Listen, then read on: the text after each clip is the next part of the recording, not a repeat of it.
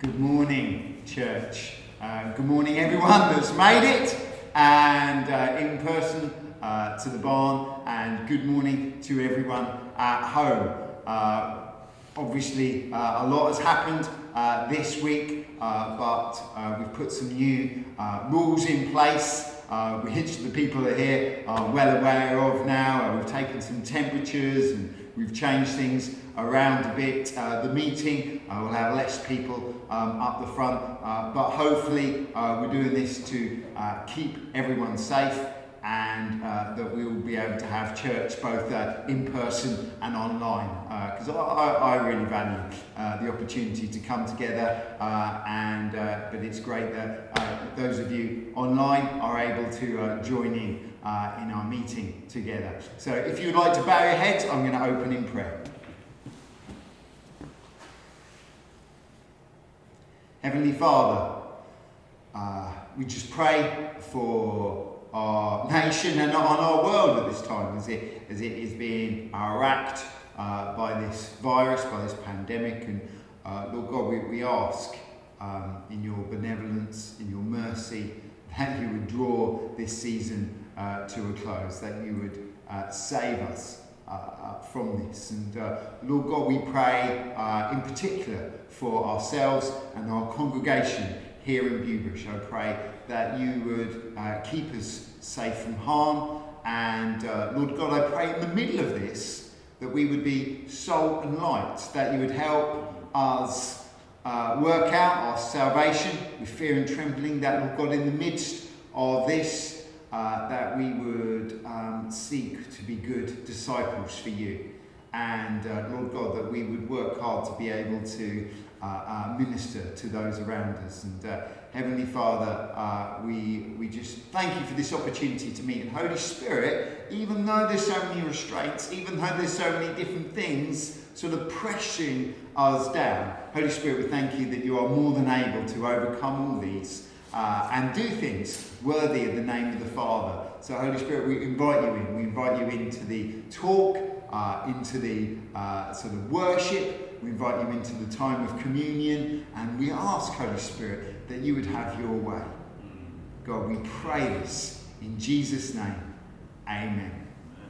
Amen. Now, normally, we invite sort of someone up and they share with us something sort of to help us in the time of communion. But we're going to sort of just suspend that for a moment, just to reduce the amount of people up the front. So it's going to be me leading communion, and I've been sort of trawling lots of different ideas to bring something new. And so this morning I just want to read there's this guy called Francis Schaeffer. He's a real disciple of Jesus, and he writes this in his book, True Spirituality. What is central in the Christian message of good news? The evangel of the world. It centres in only one thing: the redemptive death of the Lord Jesus Christ. From the time of the fall and the first promise within 24 hours after the fall took place until the very end, this is the message.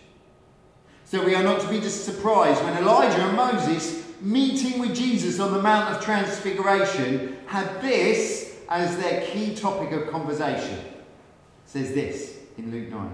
And behold, there they talked with him two men.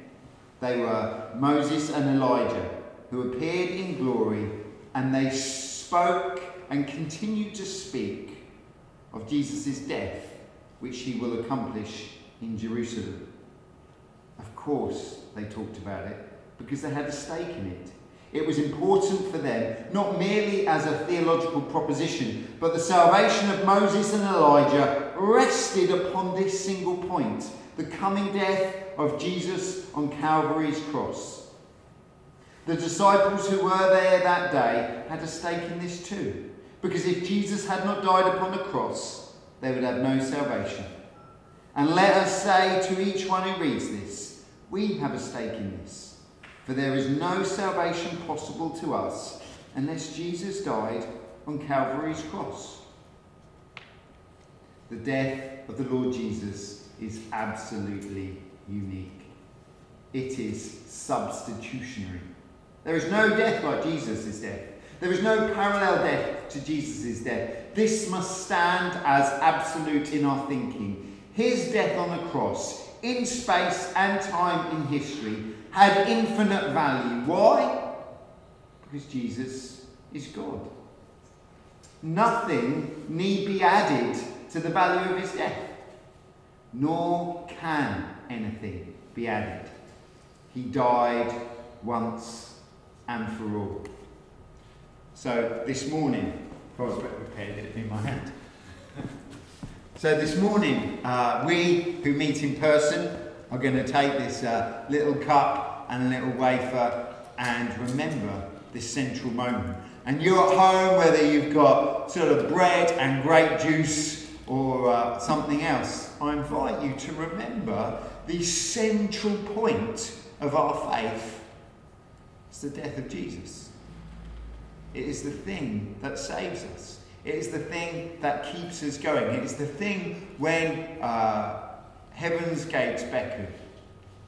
It is Jesus' death that will get us in.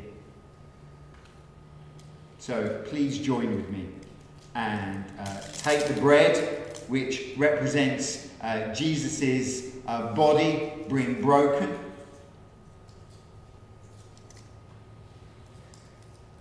And also I invite you to take the grape juice, the wine, whatever you've got instead, and remember and be impacted again and be reminded that his blood has washed away your sins, that his blood has set us free, his blood has brought us liberation.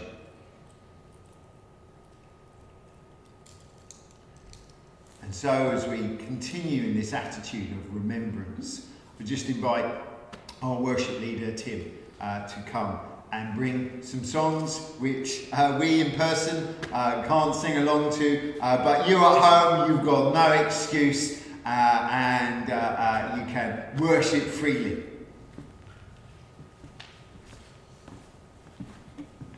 Morning everyone. So I really want the focus to be right this morning, to be on him. So yeah, just really set your gaze on him and lift your eyes to him.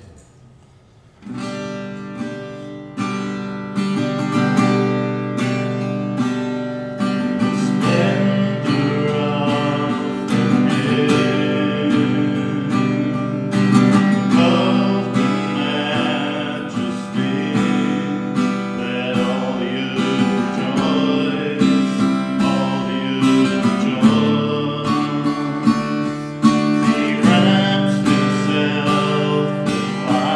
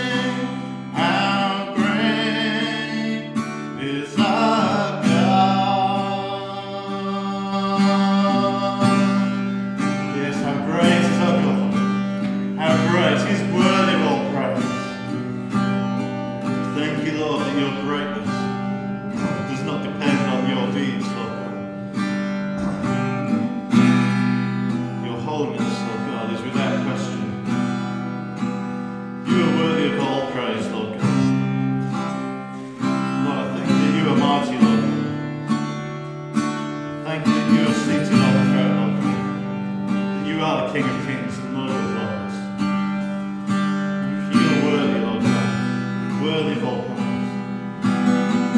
We just lift our hearts to you this morning, Lord.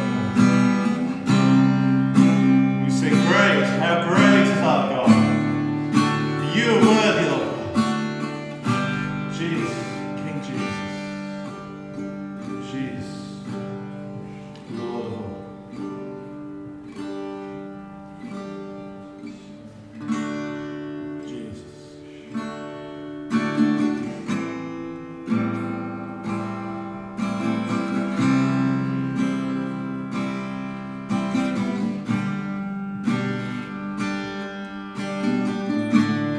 Worthy is the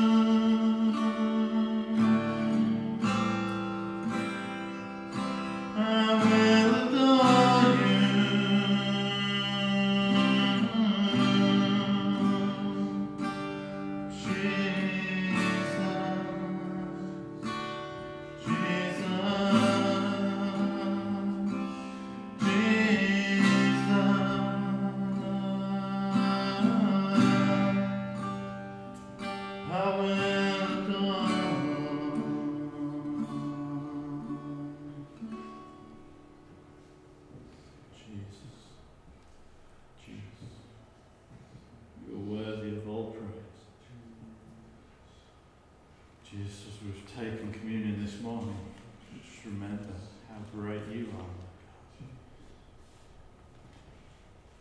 Lord. We just bask in your presence, Lord.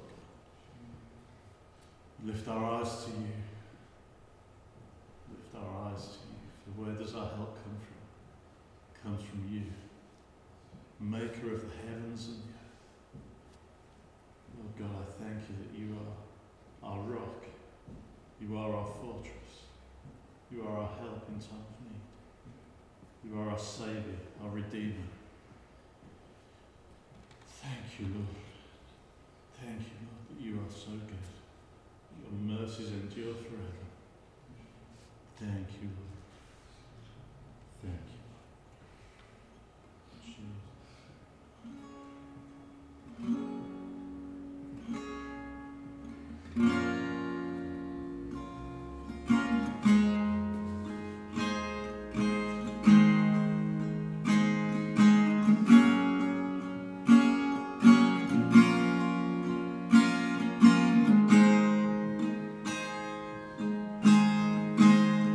You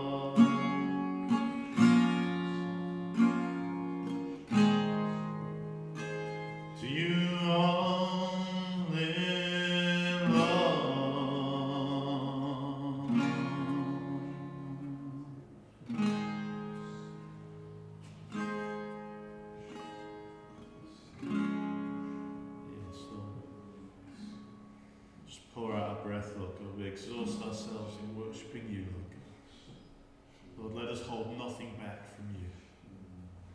Let us not be slow to come forward to worshiping you and to adore you. For it is your breath in our lungs, Lord God. Lord, every waking breath that we have, Lord God, is because of you. So Lord, let us be bold in proclaiming your goodness, Lord God. Let us be forthcoming in praise, Lord God. Let us remember your goodness. Let us remember your majesty, how great you are. Let us fix our gaze on you this morning, Lord God. Let Jesus be the centre.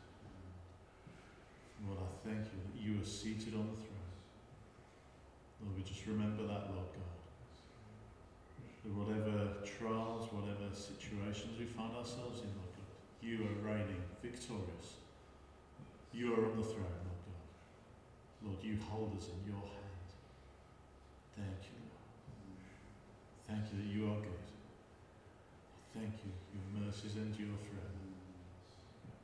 Thank you, Jesus.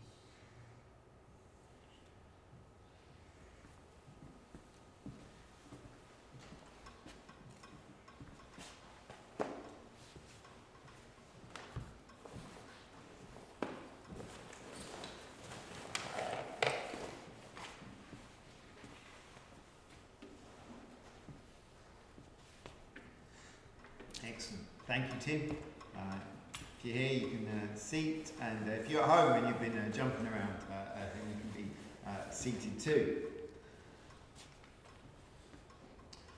So, good morning. Here we are again, still in a pandemic. Despite all that, the government has said we can still meet.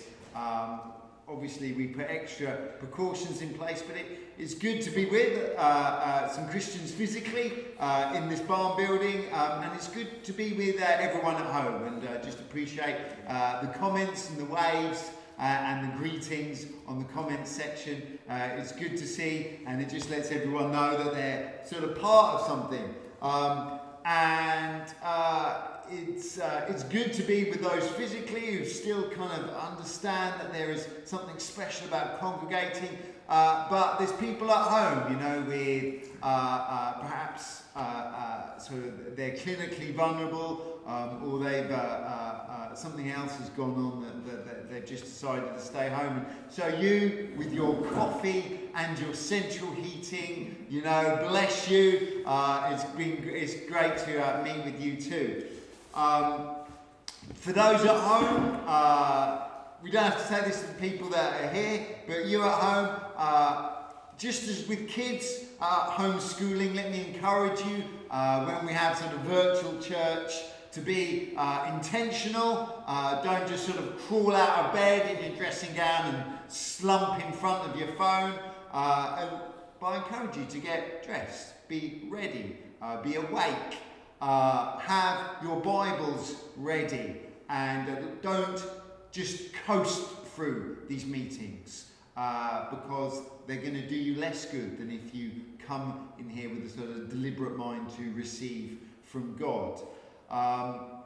It is a sign of maturity when disruption, which is at large at the world and you can't miss it, it's a sign of maturity when the disruption out there doesn't disturb your own spiritual disciplines and practices. It's a sign of growth when you don't let the world's worries unnerve and shake you.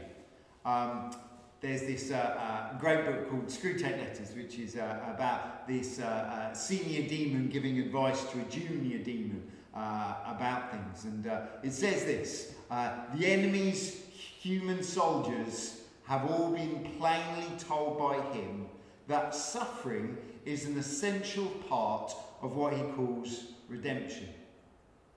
A faith which is destroyed by a war, and C.S. Lewis is writing this in sort of the wake of the Second World War. So a faith that is destroyed by a war or a pestilence cannot really have been worth the trouble of destroying at all.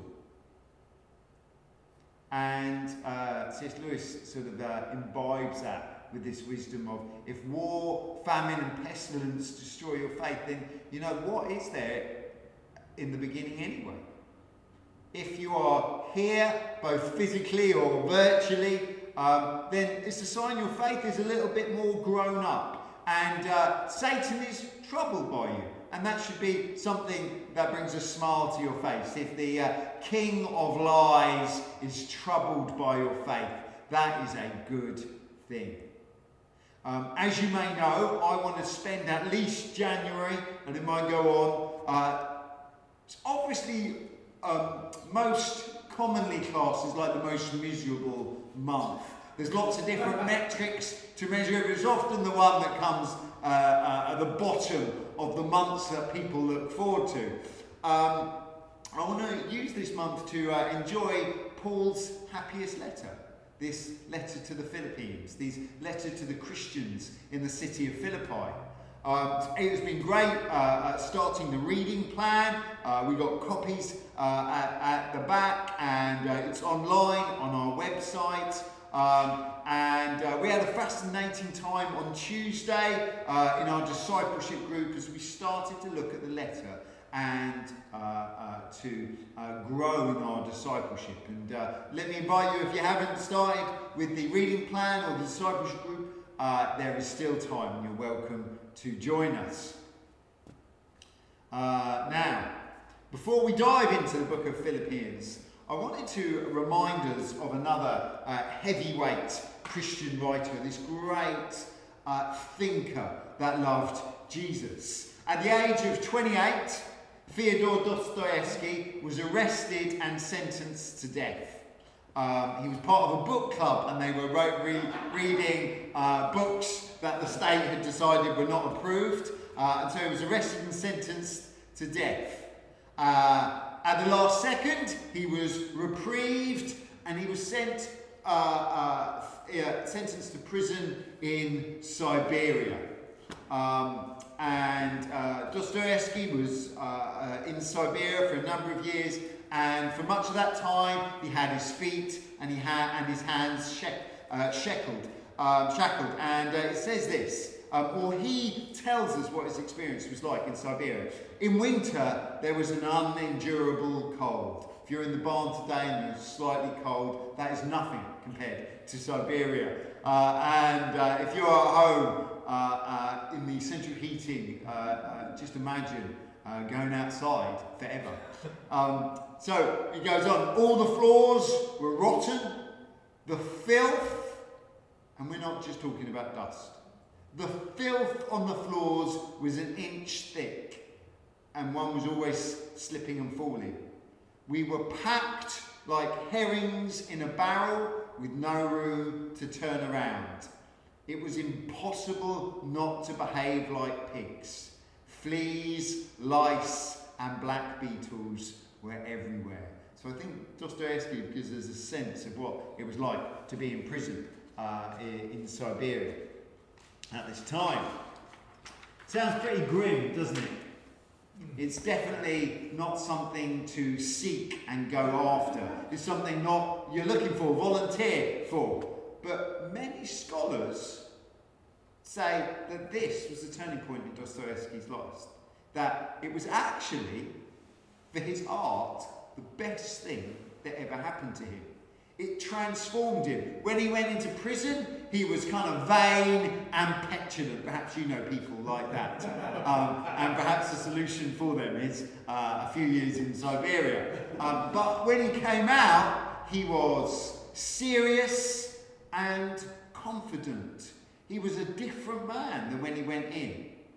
And it seems, if you look at his writings after that imprisonment, he got this profound appreciation of suffering. You know, he understood it. He grown sensitive to grief. It sort of tenderized his heart. He had this renewed appreciation of faith and love. And you find it in his words in his books. Suddenly this vain, petulant man who took offence at everything suddenly became generous and loving and listening.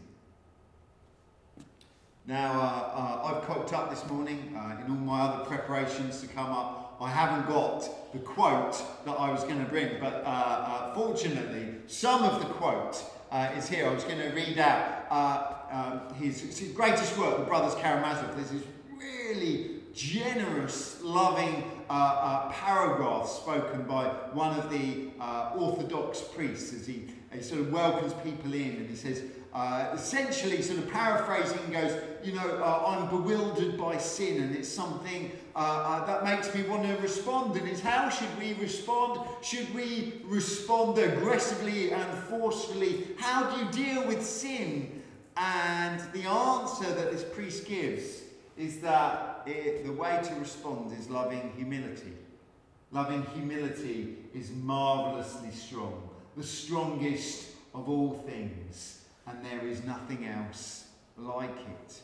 And you find in this book, again and again, this appreciation, not of violence, not of strength, not of hardiness, but of sensitivity, of gentleness, of tenderness. Prison, with all its atrocities, took this man Dostoevsky and made him human. Friends, like you, I don't deliberately seek out hardship. I don't invite pain into my life unnecessarily. Given half a chance, I will take a paracetamol. But we must recognise that our Heavenly Father is in the habit of bending even disaster to his will. It is something that he is familiar with and does again and again. Just as the Screwtape letters referred to, our whole faith is centred on the moment of redemption. And that moment of redemption doesn't come with a clever thought, doesn't come with an equation. Life isn't solved by anything other than Jesus' death, his heart-wrenching execution. That is the middle of our faith. And when redemption by death is the middle of what we believe, it should change how we see the rest of our lives. If that is the moment when we come and celebrate communion and then we remember Jesus' death, if that is the moment that we are told to focus in, that churches have been remembering for 2,000 years, then perhaps that has implications for how we live our lives and how we deal with life at large. Few of us, thankfully, will face Siberian experiences. Even we who meet this morning and have to go out into the cold when we go home, none of that touches it. But today, we have all been negatively impacted by this third lockdown. Very few of us are skipping and dancing around at home because, yes, things are getting worse. Parents are homeschooling, and it seems to have gone up a level. If my own experience with my wife and my kids is anything to go by, school have upped their game, and this means parents have upped their game. I've seen photos on social media of the packs the schools have sent out. My kids are now sort of watching and learning from their teachers for most of the school day now, and it has increased, and what it can mean is that there's a degree of stress and anxiety of helping that along. And workers suddenly have uncertainty. Suddenly things that were in place before change. Businesses find it hard to be economically viable when everything is locked down. The poor struggle to make ends meet. You know, we love to shop round for a deal for our weekly shopping, and now we're sort of reduced to sort of getting stuff online, and it's harder to do that. All the shops that do deals, suddenly you are restricted in your choices. The lonely are more isolated. For those of us with families, we may not be thankful for them during lockdown, but it is something to keep us occupied and stimulated. But those that are perhaps living alone, it can feel really the worst of all, just being cut off from the rest of society. And the sensitive, I don't know if you've noticed this, the people that sort of are keenly aware of their feelings and those of others around them, they can imagine the worst. Even I started to do this. I'm generally an optimist, you know, generally I think, you know what, just round the corner, it's all going to be fine. I had a call from my dad during the week, like late one night, and he sounded really sombre, and I was like, that's it. Like, my entire family's been wiped out by COVID and he's the last man standing. And it was amazing how quickly that thought rose to my mind. It would never have done before this, but suddenly it was something that I was suddenly keen on. But apparently they'd lost their WhatsApp app on their phone and they didn't know where it had gone, and we sort of went through that. And I overcame this sort of panic to anger to tranquility that I had to deal with that. But it's interesting how these lockdowns affect us. Whatever our experience is, we must admit and allow God to work in us at this time. Because he has a work in us. He has a work to do in us at this time. He wants to bring goodness. He wants to do something in you. He always knew this was coming. This lockdown may have surprised Boris, but it didn't surprise God. And he has something to do in each of us. He has a work to achieve. It may be, like Dostoevsky, that this moment allows the vanities and obscenities in our lives to leach out. You know, these habits and attitudes that we had acquired, that they would go away. Or it may be that we discover a renewed patience with people. You know, suddenly we see them not as a nuisance or a tool to be used for our own opportunities, but as people that we want to work with, that we want to help. This pandemic is an opportunity to show kindness, not something where you do something to benefit yourself, but out of a sense of love, you are kind to other people. Perhaps you learn to be gentle, you know, a little bit sensitive. It is easy when you want something to achieve to ride roughshod over other people, but have this pandemic as a moment to feel kindness and gentleness and to think, how does someone else feel about what I'm saying, about what I'm doing? If you've got a Bible, turn to Philippians chapter 1, verse 12.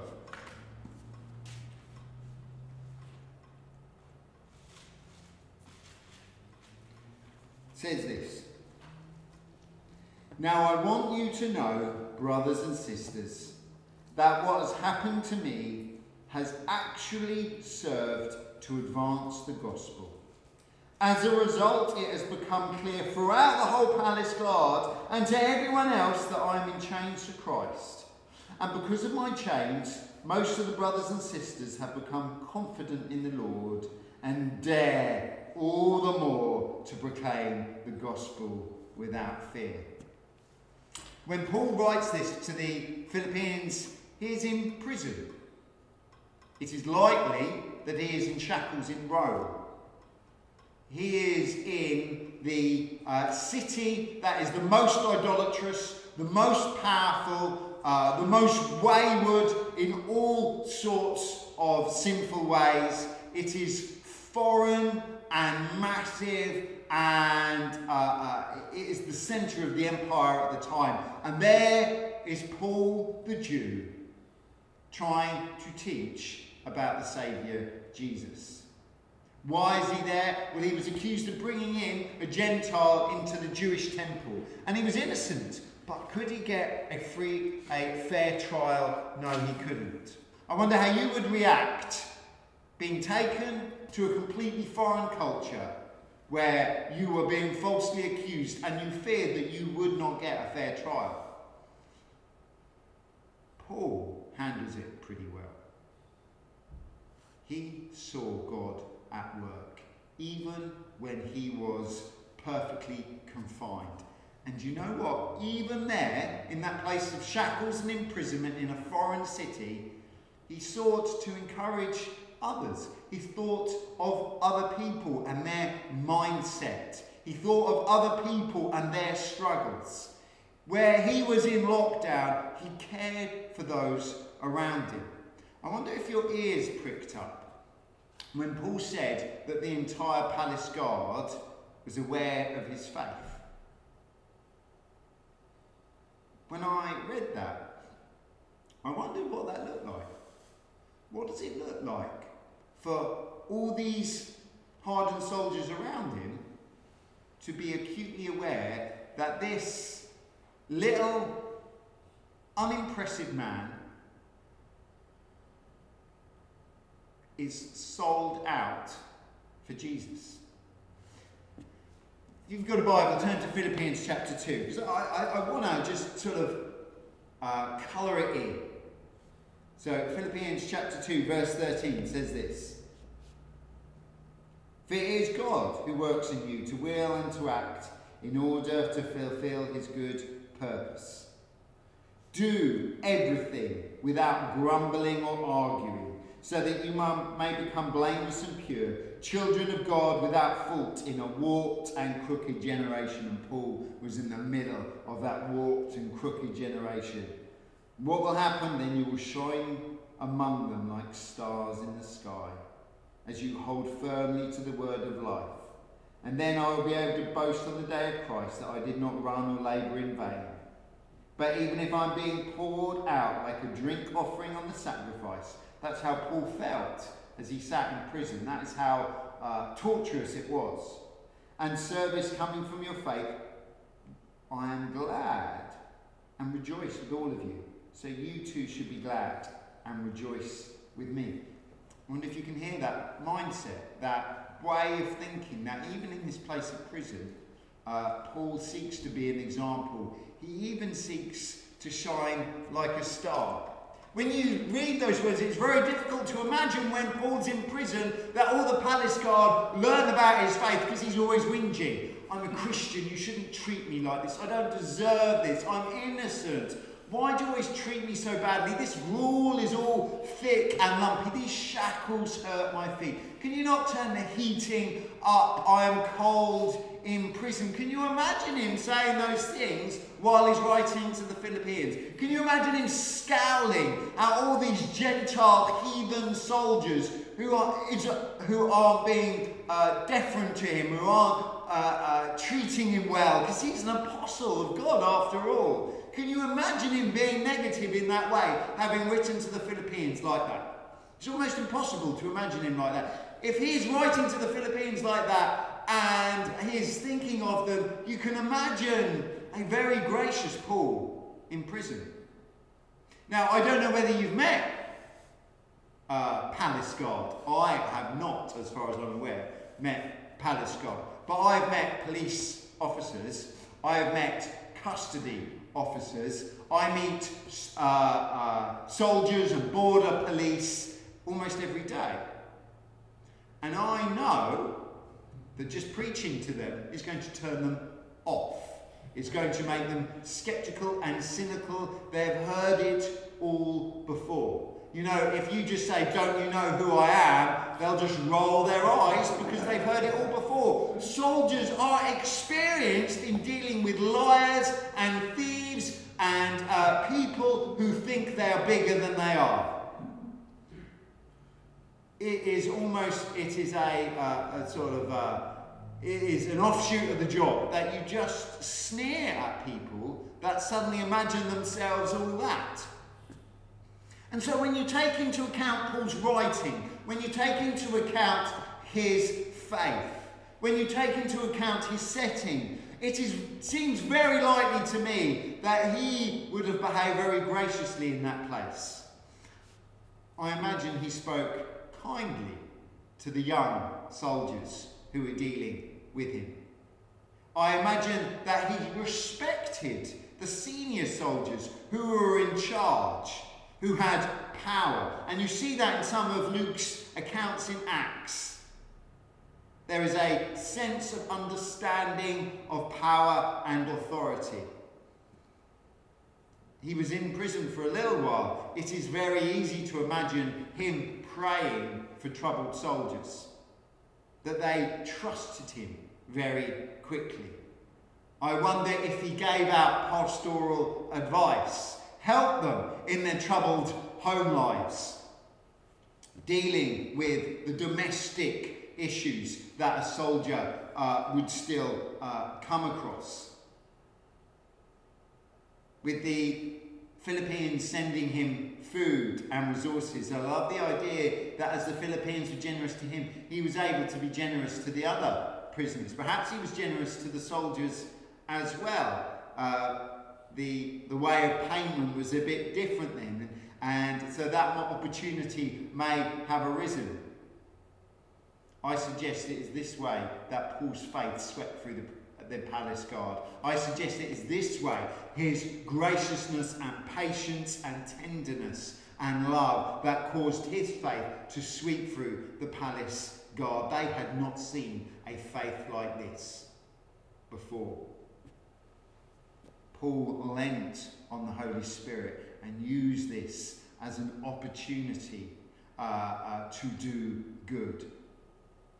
His presence confronted all the soldiers with their own faith or lack of it. This was not a hardened criminal. This was not a religious nut. This was not someone that was losing his marbles. This was a peaceful man of God, and there was an appreciation for him. Friends, we must not feel that God is on the back foot in this pandemic. We need not feel that we might not survive it. Jesus, just as he was when he ascended, he is at the right hand of the Father. He is the King in heaven, and we expect him at any moment. His kingdom is coming closer every day. We are nearer the consummation of the kingdom of Jesus now than the world has ever been before. And we should be encouraged, and we should be settled by this. And so I suggest, like Paul, that we lean on the Holy Spirit in these times.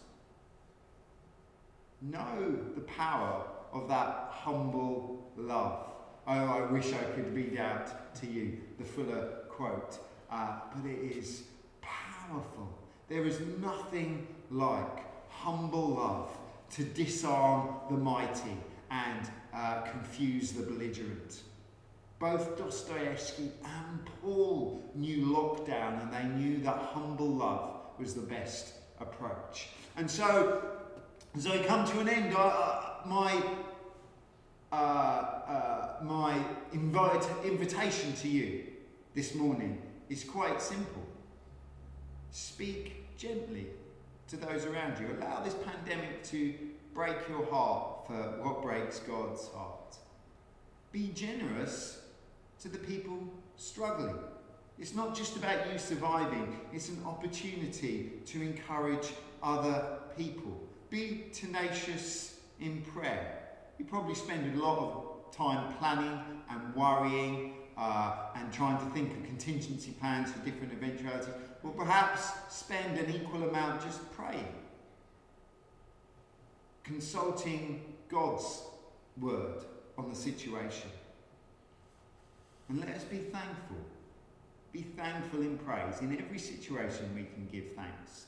It doesn't matter whether we are in East Surrey in ICU with COVID, or whether we are at the comfort in our own home drinking hot chocolate. There is times, all the time, to be thankful and praise him.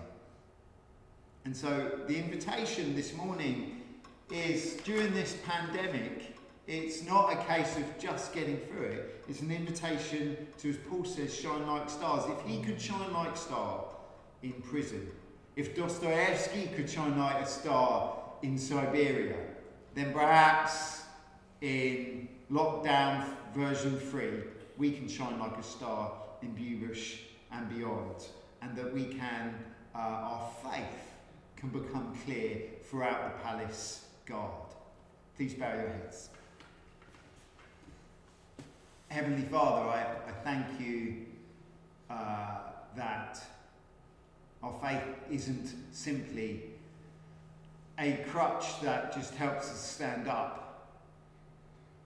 But Lord God, it is the Word of God. It is something that advances, that we are part of the kingdom of God that is ever growing and will win in the end. Lord God, I pray for each of us as we endure this pandemic. God, I pray for our faith, that it would grow, that it would increase, that it would be more important to us, that it had greater significance in our daily lives. And Lord God, I pray that as our faith grows, that we would bless other people, that the palace guard around us would be very well aware of the vitality of the hope we have within.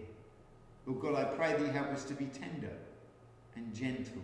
Help us to be patient and kind.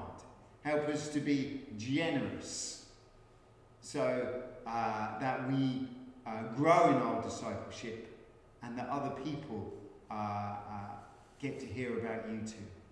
Lord God, I pray this in Jesus' name. Amen.